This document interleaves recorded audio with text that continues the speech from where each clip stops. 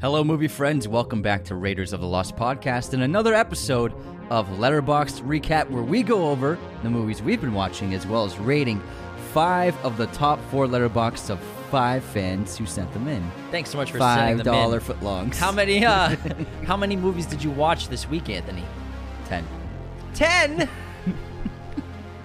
You're never going to beat me, man. I'm not even trying, man. I'm not even trying. That's the funny thing. I'm just chilling. Anthony goes for walks with movies. He just has like this contraption he puts on his shoulders. It's just TV helmet. when there's augmented reality sets, I'm going to be doing that when I go on walks, watching movies. Anthony watches movies while he watches movies. Dual screen. He's like, yeah, I got to get it in. It's like a football fan with every game on. Yeah. And I don't have NFL Red Zone. No, I have Movie Zone. You're like Ozymandias in Watchmen. Yeah. Watching every program on the world. Oh, yeah, is that what he's doing? Well, yeah, he's watching every Everything. TV station that's You're playing. Right. Yeah, I remember now. Sick reference, right? Tight reference, bro. That's a good reference. Tight AF. Tight AF.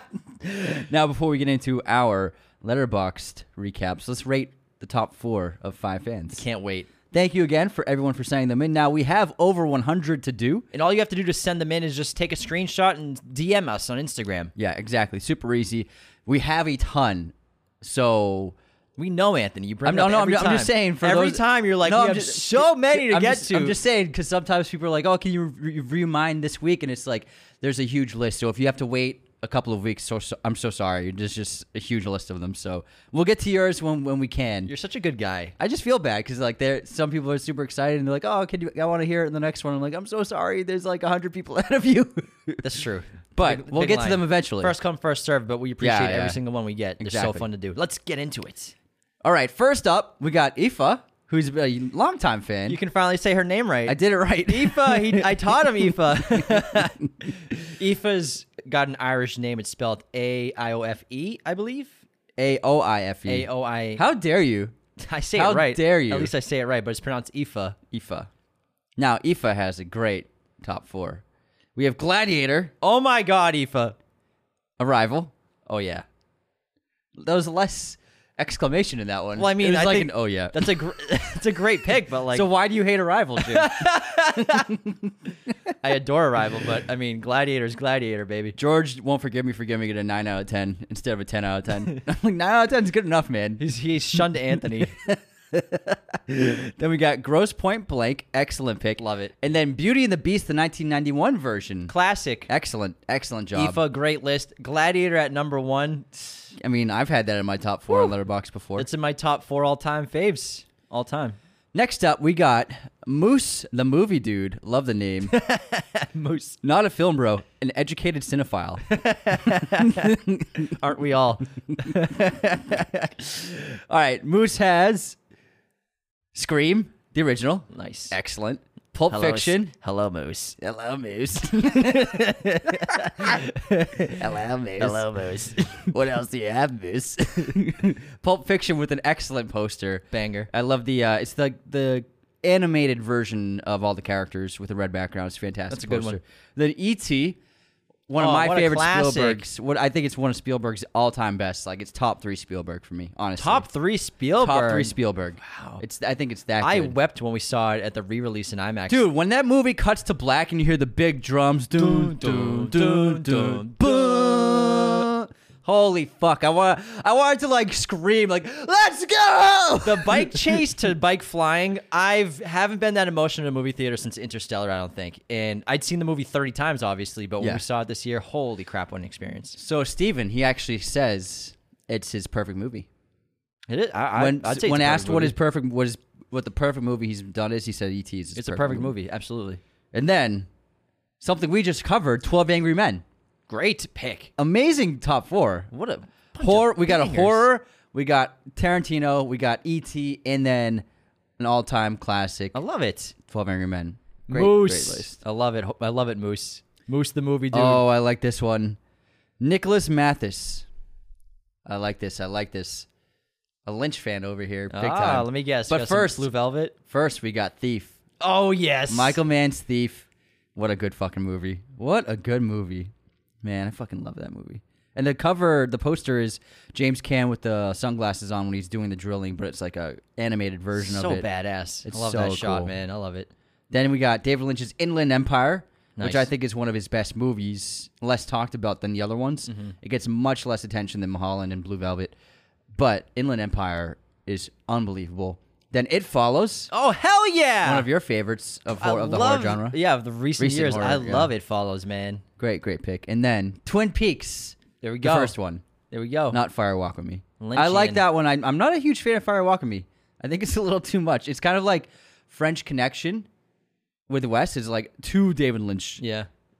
Fire Walk With Me. I mean French Dispatch? French Dispatch. Sorry. French Dispatch. French Connection. Yeah. Where's the car chase?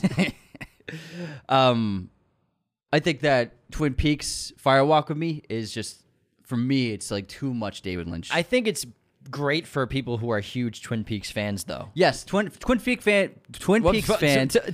Twin Peaks fan. You jumped on that one. You didn't say any consonants at all. It was just you said It started with a consonant. It It started with a twin. The first thing I said was a confident. I'm a mess. I'm a mess. I'm a mess. All right, moving on. Call me by your name reference. More opportunities for James to roast me. We got Prince Jr. I like it. Prince Jr. We got Gone Girl, which you just watched. Hell yeah. Goodfellas. My man. Goodfellas. It's always, I mean. Hey, Spider. I thought you said Spider. Spider. I thought you said Spider, get me a I drink. think it's the first hole I dug. What can I say? I'm a good shot. Inglourious Bastards. Hell yeah. In Fight Club. My goodness. Great. What a great list. What a list. We would definitely get along. Lots of Fincher. I love it. Oh, also, I forgot to mention what people have been watching. So. Go back to IFA. Oh, I didn't screenshot it on that height. How could you, Anthony? I cut off the recent activity. How dare you? But Prince Jr. has Sorry, been IFA. Prince Jr. just watched Napoleon Dynamite, Are You There, God? It's Me, Margaret, The Accountant, and Violent Night. I think I like The Accountant. The Accountant's a cool movie. I really like that movie, yeah. All right, we got one more. We got Scott Gemmell. I'm not sure how hard that G goes. Is it going hard? We got Grand Budapest. Amazing pick. My favorite, Wes. La La Land. Great. Lord of the Rings. The Return of the King. I love this taste. So fantastical. And then this one is Across the Spider-Verse. There we go. Excellent top four. Just a bunch of bangers. Simply bangers. put, they're all really, 5-star. really the fantastical, though. They're all kind of fantastic films. Fairy tales or like a fantastic. Or fantastical. Yeah, How many times do you want to say fantastical, man? Do you have any other adjectives? Fantastic. Not really. I learned it today. Authentic and fantastic. It's my word of the day. Fantastic. You didn't know what it meant before? Never did. Never knew what it meant. And then Scott's been watching bangers. Pulp Fiction, Air, The Thing, and then Into the Spider-Verse. Just killing it. Killing it. Killing it. Killing it. That's it for our 5 top 4s this week. Thanks to everybody for sending them in. We'll do 5 more next week. And again, if you want to send us yours, all you got to do is screenshot your Letterboxd recent 4, and we will send us on Instagram DM, and we'll get to it eventually. Because again, like Andy said, we have like 100 to get to. So 12 hours. It might take a couple months, but we will get to it. We promise. All right, let's get into I our guarantee it. Letterboxd recap.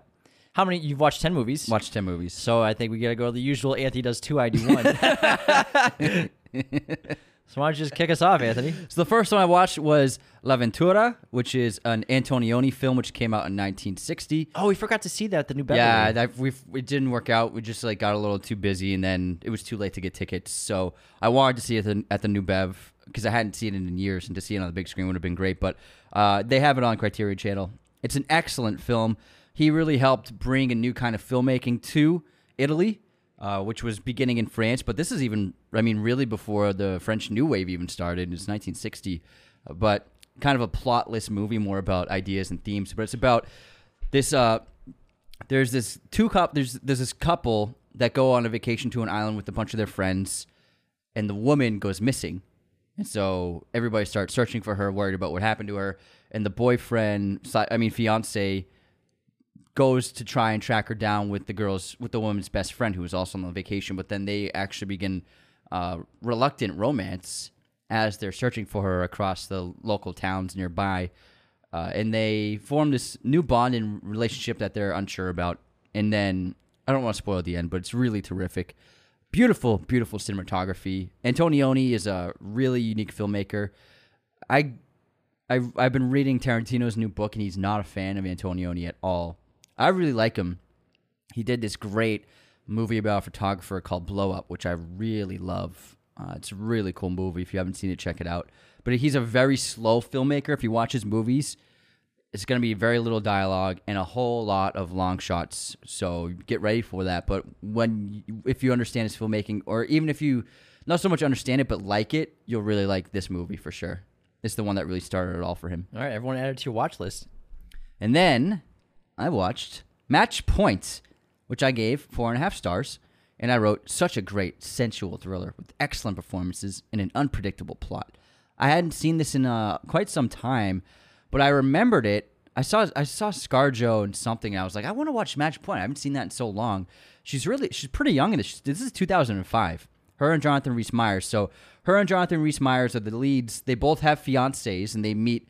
They're both kind of like originally born in low class, that they both weaseled their ways into upper class, and they're dating a pair of siblings. So he's married to the woman, and then she's engaged to the brother of the woman. So they've kind of weaseled their way into this family, and they meet through the family, and they begin this very sexually charged affair, and it jeopardizes the man's entire new life. So he's a tennis coach, hence the title Match Point, and then through their affair, he's putting everything on the line, risking everything. So he takes matters into his own hands to eliminate his risk. I don't want to spoil what happens, but it gets very dark for a Woody Allen film.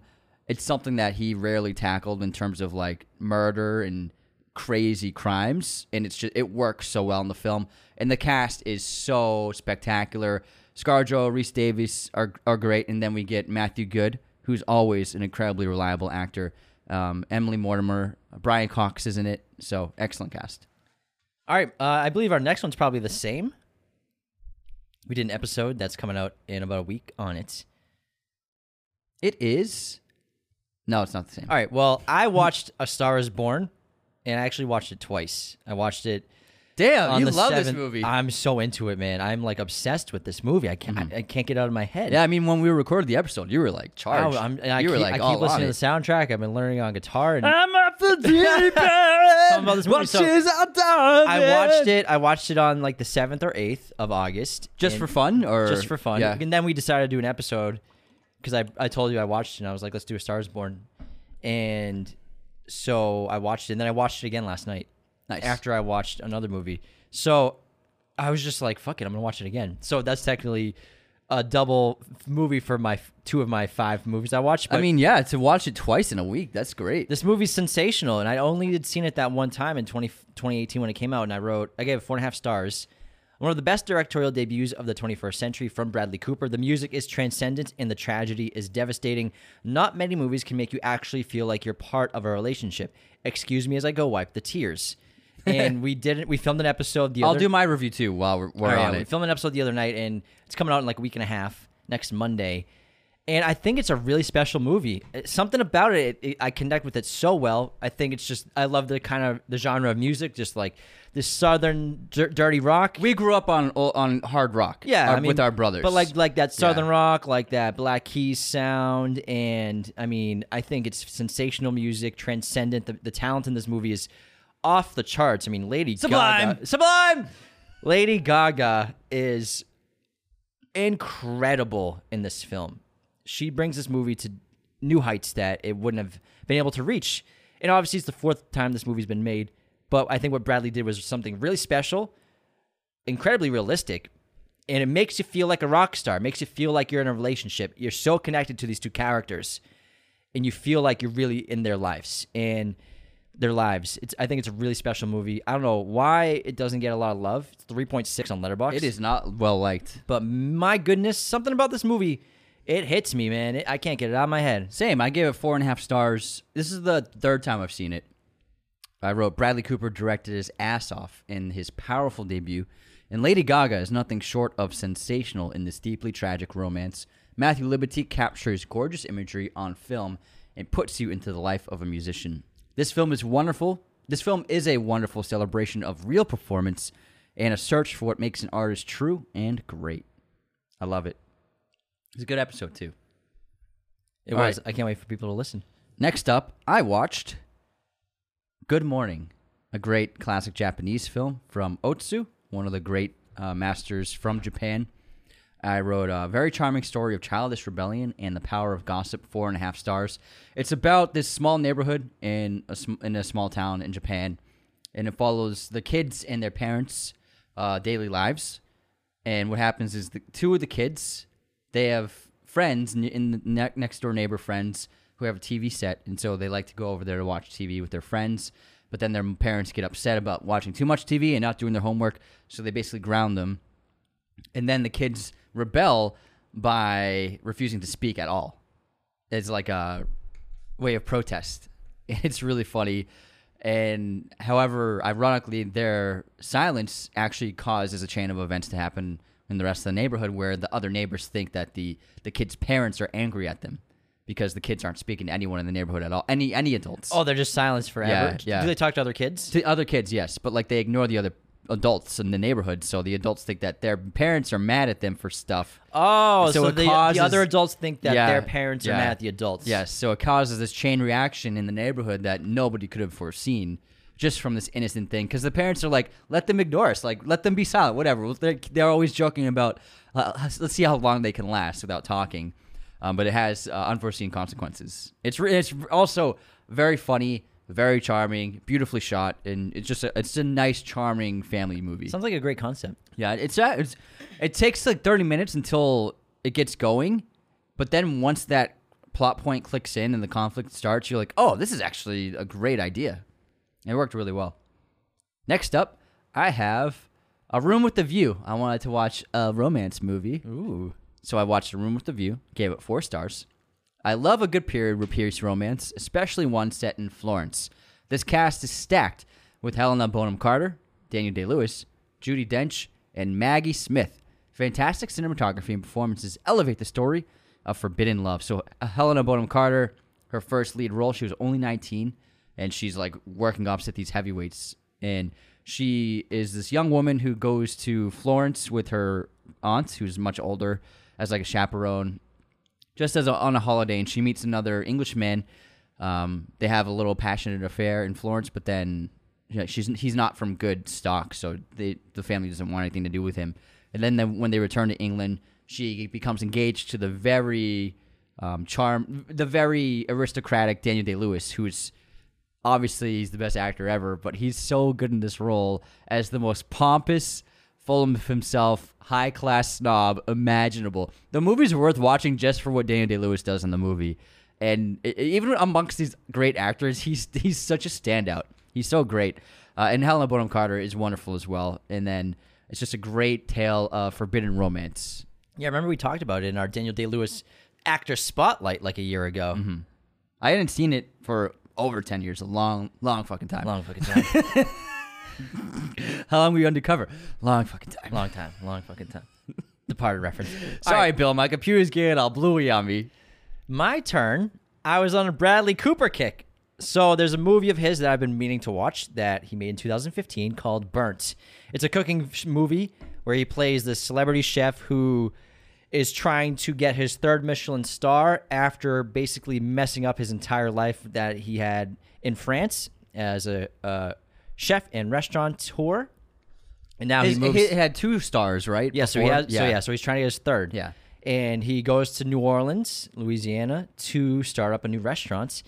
And basically his goal is to get a 3rd Michelin star at any cost. And I enjoyed it to an extent. I give it 3 stars.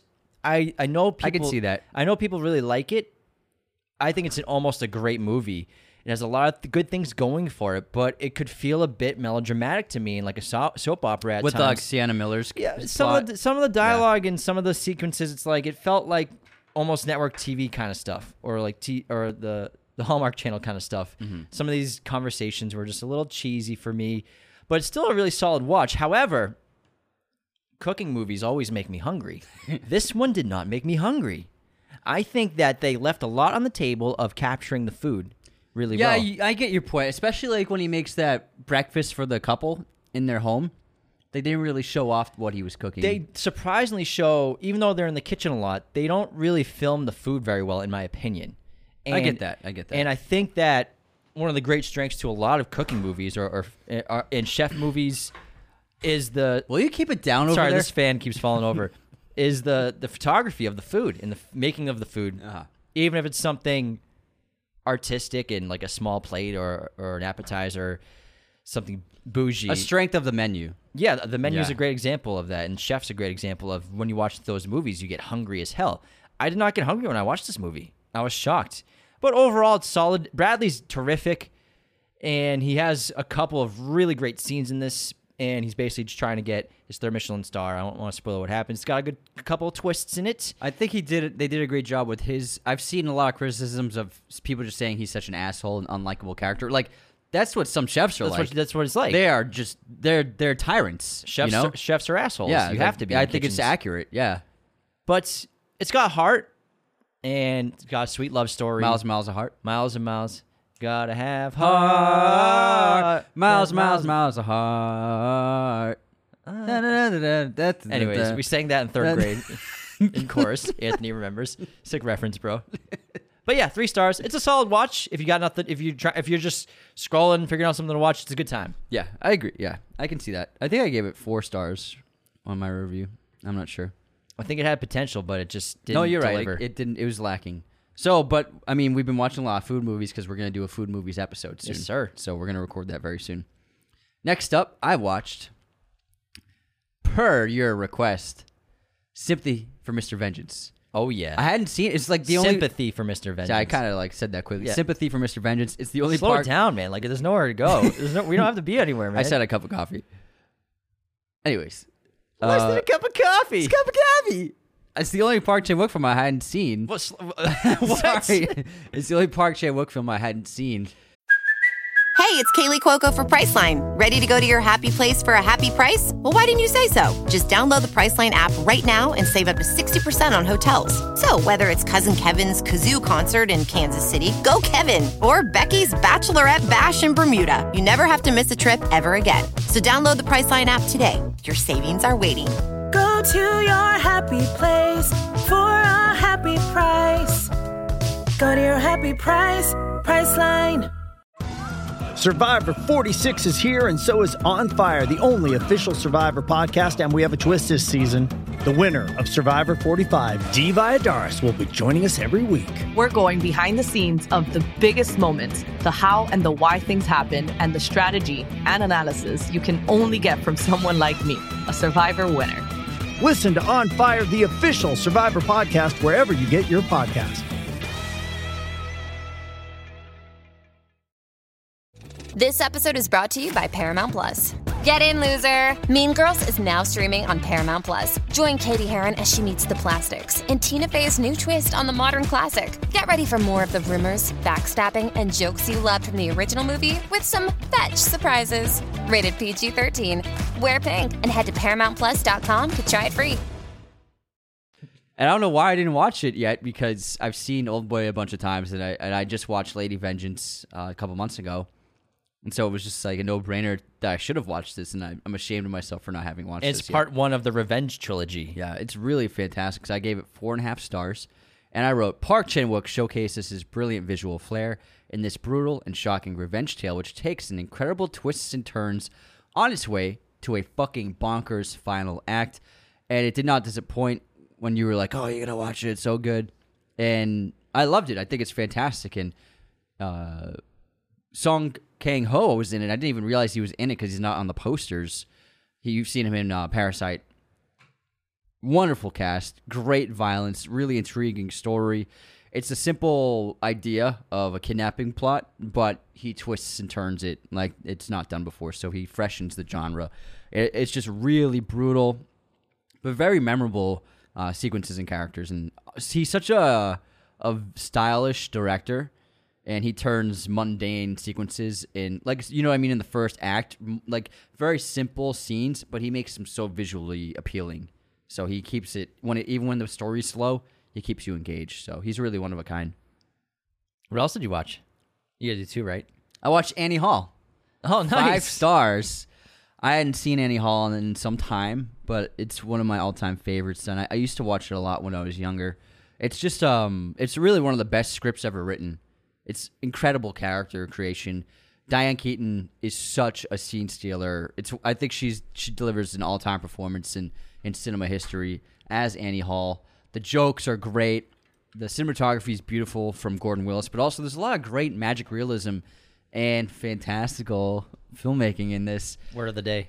For example, when Woody Allen's talking about his childhood in class, and he uses it at magic realism by being an adult in class, and he's talking to his teacher, but the rest of the class are still kids, like in first grade, and he's like being barraged by his teacher for being like a troublemaker kid, and he's like, hey, I'm sorry, but he's an adult. And then also he does this great thing, and Tarantino borrowed from that in Kill Bill with Beatrix Kiddo. Beatrix Kiddo, here, ding, and it's Uma Thurman with the classic kids. So he took that from Woody Allen in this movie. And then also one of my favorite scenes is in this sequence where he cuts to a bunch of the kids facing camera, and they're telling the audience who they grew up into. Like, one's a heroin addict, one's really into leather, one like is a hedge fund manager. So like I really like how he wrote the kids by showing like everyone, he starts as a kid, and then also having the kid tell the audience who they are as an adult, which I thought was just brilliant. But there's a ton of moments of magic realism with tons of great split screens, of breaking the fourth wall. There's a great scene when they're in line for a movie, and there's a guy complaining about a writer behind them in line, and then Woody Allen literally pulls the actual writer who cameos in the movie. Hey, how about you talk to him yourself in person? He's like, don't you wish real life could be like this? So lots of great things like that, which really elevate this movie and put it on a different level in terms of just being a romance film, a romantic comedy. It's so much more than that. Man, I haven't seen it in years. Yeah, you should watch it too. Yeah, I kind of want to now. It's great. It's a terrific movie. Yeah, it's an unbelievable screenplay. He has a great stand-up special that he released before he made Annie Hall. He was a big stand-up, yeah. I highly recommend checking out his stand-up. It's hysterical. There's some stand-up in the movie too. Hysterical. I feel like Seinfeld is like a rip-off of Annie Hall. Like that whole show. It just feels like Annie Hall. Like every time they're like in line for the movies, I always think of Annie Hall. It's always like Jerry complaining. Yeah. It's Jerry and Elaine complaining. I'm like, this is Annie Hall. George is the one who's always complaining. They all complain. They all do complain. The whole show is about people complaining. Kramer never complains. Kramer complains all the time. You sound like Jerry right now. Well, everybody's complaining in Seinfeld. What are you talking about, Anthony? Next up, I had a rewatch. I went to AMC IMAX and I saw Oppenheimer again, baby. Nice. And it was, the third time I've seen it. I was trying to get the City Walk at AMC at Universal Studios because they're doing the 70mm IMAX. There's only 2 theaters really right now doing it in LA still, that and the TCL in Hollywood. Couldn't get those tickets. They are booked up for weeks, man. So the end of August. Yeah. But I had no problem getting tickets for another IMAX in Burbank. And still a good screen. It was an excellent screen. It's huge. And it was an incredible experience, had great seats. And I went with someone who was seeing it for the first time. That's great. And they've been traveling, so they haven't been able to see it, and they're a huge Nolan fan. And so they waited until they got back, and then we went and saw it. And it was an awesome experience, especially for the third time seeing it in theaters. I'm probably going to see it again before it's gone. And I pick up on things, obviously, that I didn't see the first 2 times, especially because it's a Nolan movie. He does not like to do ADR post-audio. He likes to capture everything on set. So there are some lines that the first time, maybe even the second time in this movie, you don't fully pick up on everything said, which I have no problem with. I know a lot of people don't like that. I don't have a problem with it, especially if I know I'm going to see a movie twice. And I picked up on a bunch of things that I never noticed before after seeing it twice, but also the anticipation of waiting to see my favorite parts of the movie, and still, like, will the Trinity test hit as hard as it did? And it did hit as hard as it did. And it was awesome. Did you see that TikTok video that guy made? That's not very specific. I think there's about 10 billion TikTok videos, so a little specificity. This guy made a video. He's like acting as though he's sitting in the theater with his friends. He's like, oh, I can't wait for the Trinity explosion. And then the bomb goes off and it's silent. He's like, oh, huh. I guess when they said you're going to feel the explosion, it was more metaphorical. Then it goes, boom! It's pretty great. But yeah, what's your rating? 5 stars? 5 stars, baby. Better be. 5 stars. Are you kidding me? It dropped a little bit on Letterboxd. Where's it at now? 4.3. 4.3? Yeah. Jeez. And Barbie dropped down to a 4.1. Yeah, Anyways. 4.1. Yeah, it dropped down to 4.1. All right. I'm glad you enjoyed it again. Next up, I watched Chef. Because we're prepping for food movies. But what inspired the whole food movies binge was I just thought, it just came to my head. I was like, oh, the grilled cheese sandwich from Chef. And I just got so hungry. I just thought of it out of nowhere. And I was like, oh, I gotta watch this again. So I watched it on YouTube, and then I posted it on Twitter. And then I was like, let's do a foodie movie episode. And so then I watched Chef, which I really love. I gave 4.5 stars. It really is one of the best food movies. I wrote, God damn, I'm hungry now. Jon Favreau goes back to his indie roots to make a fantastic foodie film, which serves as a parallel to the hate he got for Iron Man 2. He played the safe hits and got attacked by critics, just like Carl here. A wonderful cast, fun music, and beautiful, beautiful dishes make this film a fun entry in his filmography. Shout out to Roy Choi for inspiring and advising on the film. Roy Choi, the famous chef, he was actually from ground zero of the big food truck boom in the 2000s. And Favreau had him on, on set for all the Marvel movies. He's the food truck guy, one of the food trucks. They're old friends, and Favreau borrowed from Roy Choi's life story to help basically create the story for this film. And then Roy Choi did all of the food prep and cooking and trained Favreau for the film. Have you eaten at his food trucks? No, I've been wanting to. Bro, people tell me they're amazing. He's got a few in LA, and let me look it up real quick. What's it called again? There's a few of them, but one of them has Soju something. Wait, what? What's on. the big one called? Pulling it up right now. Because it's Koji Barbecue. Koji Barbecue, and I've eaten it a few times. It's phenomenal. Absolutely phenomenal. And it's similar to the food they actually make in Chef. It's really terrific. But it's sort of like a Korean twist on like kind of Mexican food. Mm-hmm. It's really, really great. Yeah. Like braised short ribs, but with like pickled onions and stuff like that. And it's awesome, man. I can't recommend it enough because he's a great chef too. He's a real chef. Like he makes it. I follow him on Instagram, and the stuff he does is just, he'll do anything, like any cuisine, and he seems to be like an expert on everything. Like he's not just like a food truck guy. Like he is a fucking pro. Now he's got multiple trucks. He's so successful too. He has multiple restaurants around the world. Yeah.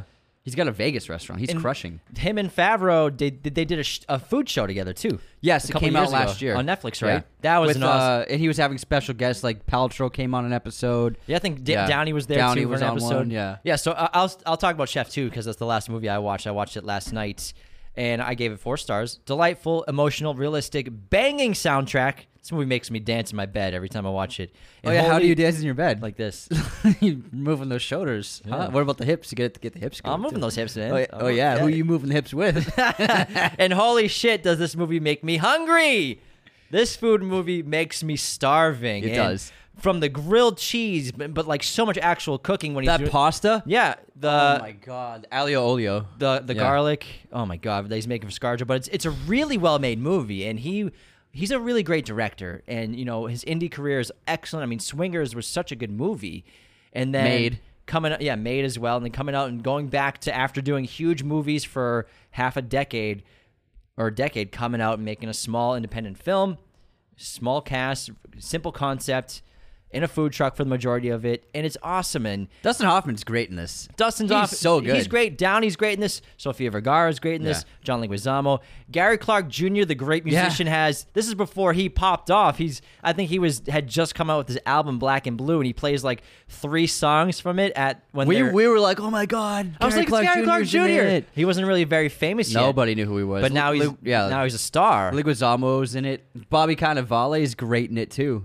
So the cast is awesome, and it's so fun, and it really, it's really emotional, especially single dads in cinema. We love to see it because we hardly really do anymore, and I think these kinds of stories are really important to show, dads are important, and there are a lot of single dads out there that, life's tough for them, especially if they went through a hard divorce, and I'm sure their ex-wife has had a tough time as well, but like the effect it has on your kid and how to reconnect with your kid after going through a divorce and after being separated. A lot of us have experienced that, trying to reconnect with parents, and especially a father, if he basically gets kicked out of the house and you don't see him for a while, and trying to become basically friends again in a lot of ways, or get to know each other again because you don't really know each other anymore because you just do fun stuff. And I think the kid's got such a sweet performance. The kid who plays Percy, and that's as much about that's what the majority of the movie is about, underneath the great themes of food and trying to find himself. And there's that great scene where he berates the critic in the restaurant. That's basically Favreau going after movie critics. Yeah, but Favreau, he did a great job implementing social media, and especially Twitter. Early days of Twitter. The app looks so different. What could happen. Yeah. All right, next up. Because he doesn't understand that like a tweet isn't a private message. He's like, I just sent a private message to somebody. Dad, you sent it to everyone. Okay, I got 2 more movies left. Both food movies. So I watched Eat, Drink, Man, Woman, which I've been meaning to watch for a long time. It's one of Ang Lee's earlier films in China. And I gave it 4.5 stars and wrote, Ang Lee is such a master. This is my new favorite movie about food. So if you thought The Food and Chef was great, this movie makes that look like it was just a ham and cheese sandwich made by a kid. There's so much... Well, I mean, Cubano kind of is a ham and cheese sandwich. Yeah, you're right. There's so much food in this movie. It's unbelievable. Like, so the film follows this middle-aged chef. He's a widower, and he has 3 daughters who are all, one's 18 and the others are in their 20s.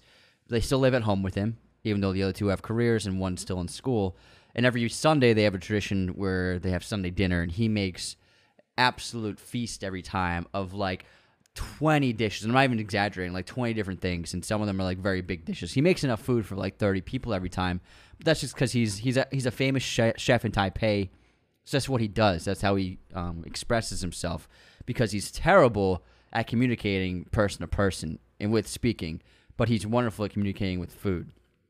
And it shows the disillusionment of the family, and as the girls are getting older and they're moving out of the house, they're losing their connection to home and to him. And it's through food that they rekindle connection. And it's a wonderful film. It's so well made. It's so well acted. It's very relatable, very human drama, and it's also very, very funny. It's great. Gotta add to my watch list. Sounds great. 4.5 stars, man. Sounds great. Next up, my final watch of the week was Jiro Dreams of Sushi. Oh man, hell yeah! Haven't seen this since it came out. 2011 it came out. This was one of those early Netflix docs that popped that everyone was talking about. I believe it was Amazon Prime. Was it Amazon? Yeah, I watched it on Prime. Let me double check. You talk about it. Because if it was Netflix, they'd still have it. Or maybe they bought the rights to it. I think they had the licensing I think you're rights. right. I think it was. I'm pretty sure it was an early Netflix documentary that destroyed. But this is a movie that like blew up for a year, and everybody watched it because everybody was talking about it. And I believe it was nominated for documentary Oscar. Yeah, it's a Netflix movie. Jiro Dreams of Sushi. Well, I watched it on Prime. You should have just signed into Netflix. Oh, but you canceled your Netflix. Yeah. That's why I didn't watch it on Netflix. But no nomination. I thought it was... Oh, wait, hold on. Nope, no. I thought it got nominated, but okay. Anyways, it was a word-of-mouth sensation when it came out, and it's great. I can't stop watching movies about food. 4.5 stars. It's just wonderful to see... He technically runs the most expensive restaurant in the world. It's not exactly true, but when you factor in that meals are only about 20 to 30 minutes tops, in that case, it is like the most expensive restaurant for time spent in a restaurant. So I believe it's $4,000 American to get a table, and you have to book at least a few months in advance just to get a spot. And you have a limit of being there? No, there's no limit. The way that it's prepared, it's quick service. No, but like they probably want you out. Yeah, they probably want you out, but you can chill there if you want. But they don't do appetizers. They don't do desserts. They only serve sushi. But Jiro is the master of sushi chefs, and he's been doing it for like 60 years. But it's just a fascinating look at behind the curtain of the commitment to the craft, the obsession, and the work ethic of this man to create this word-of-mouth restaurant that is located in a train station, and yet it's got 3 Michelin stars. and there isn't even a restroom in the restaurant. You have to go to the restaurant. You have to go to the restroom in the train station. So it's like for this to be 3 Michelin stars, it's because the food is just so incredible. And it all goes down to him and what he's learned and put into the craft through his experience and passing it on to his kids. And yeah, his son, like his eldest, who's like in the ranks, but he's like in the back doing the worst stuff you can do because you got to work your way up. No, well, I mean, he was. Yeah, but like now he makes the sushi. No, but I mean, like they talked about where you start. Yes, yeah. Kitchen, He started as an apprentice. Started doing like the worst stuff in the kitchen, then you work your way up. Yeah, exactly. But for years. But now his son is, I mean, 60 now. But when this film came out, his son was 50. And he was still just only the second sushi chef. And Jiro, I'm not sure if he still does it anymore because he's in his 90s now. But to apprentice there, you have to apprentice for 10 years before you can even start cooking the egg. Holy crap. Because they have an egg sushi dish. And you have to apprentice there for 10 years. And then after 10 years, you can start cutting fish and slicing fish. But still not even being the serving sushi chef. That takes like... If you want to work in that restaurant, probably never. But people work there, train there for 10 years, and then they can like open up their own restaurant, and they'll probably do really well. That's bonkers. Yeah, but it's a fascinating story and really interesting to see behind, like I said, the curtain, to see what makes a sensational place like this kick and where it all started, because this is a restaurant that is famous. It was famous just in Japan, but now it's globally famous. And some people, they have to book a year in advance. And it's just wild. And because it's so expensive, is it really worth it? And everybody says, yes, it is worth it. That's incredible. And, you know, this movie is really important because I guarantee Chef's Table probably wouldn't have been a thing. Yeah, well, this was like the original food doc movie, the big one. Not the original, but maybe it was the biggest. Yeah, not the first, obviously, but like the biggest one. Yeah. It was just a sensation. It started the boom, I think. It was a viral thing. Like, documentaries seldom went viral. Like, Super Size Me was a viral documentary. Yeah. But when it came to just a documentary about food, doesn't really happen. That was like a special thing that people were like, "Oh my god, this is about my life." Exactly. Now we have cooking shows up the wazoo. So this is definitely a major catalyst in that genre of television and of documentaries. But it's a great documentary. It's an amazing story. I can see why it didn't get nominated, because the thing is, it could have been an all-timer if it was shot better and if it was directed better, but also if the story wasn't that captivating of a story. There were, based on the stories you heard from people talking about Jiro and he himself talking about his past, they could have made a better overall arc of a story with conflict, but they didn't. It was kind of just like a greatest hits, like a compilation. Yeah, that's what it felt like. It didn't really feel like a story like a great doc will have. So I think that if it was made better, and also the music choices, they kept going with like super dramatic music from movies, like a lot of Philip Glass music from like Notes on a Scandal and stuff, and that song, a couple of songs from very dramatic films where it's just like you could maybe do something a little more playful and it would have changed. The tone was a little too overly serious at times and less fun than it could have been. So I think the direction of the film was odd. I mean, the guy who made the doc did it on a low budget, and I mean, he got it done, and he did it. That's great, but like, it could have been really sensational. All right, well, that wraps our Letterboxd recap. That was a good one. That was fun. So for episodes this week, yesterday we dropped a banger on 1999, a year in film. We talked about like 100 good movies that came out in 1999. It's insane how many there were.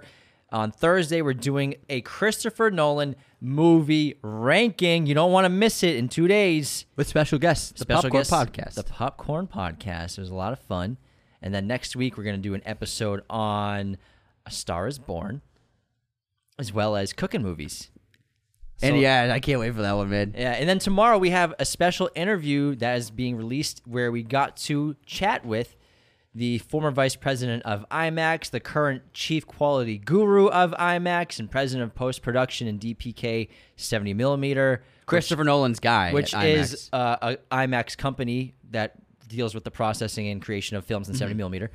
His name is David Keeley, and it was a sensational conversation. He was so interesting to talk to. We've met his partner and his wife a few times in person at IMAX, and they hooked us up with a great little interview. We talked about IMAX, how it started, why it was created, and also a lot about Christopher Nolan and filmmakers who have now been using the format for theatrical films, and how Christopher Nolan, and starting back in The Prestige, was the first time they experimented with filming with an IMAX camera for a movie, and then eventually with The Dark Knight, the first like official IMAX film. And now here we are, Oppenheimer, shot extensively with IMAX film, IMAX cameras, and it's sensational. It was so cool to chat with him. We got tons of cool information we never knew about. Francis Ford Coppola came up, which you don't want to miss what we talked about with that. So that'll be tomorrow on Wednesday to check out our conversation with David Keeley. Thanks, IMAX, for hooking it up again with that interview. Thanks, IMAX. You're a cool guy. All right, everybody, take care. Have a great day. See you next time. Raiders of the Lost Podcast is a mirror image production. Sound mixing done by Jacob Kosler.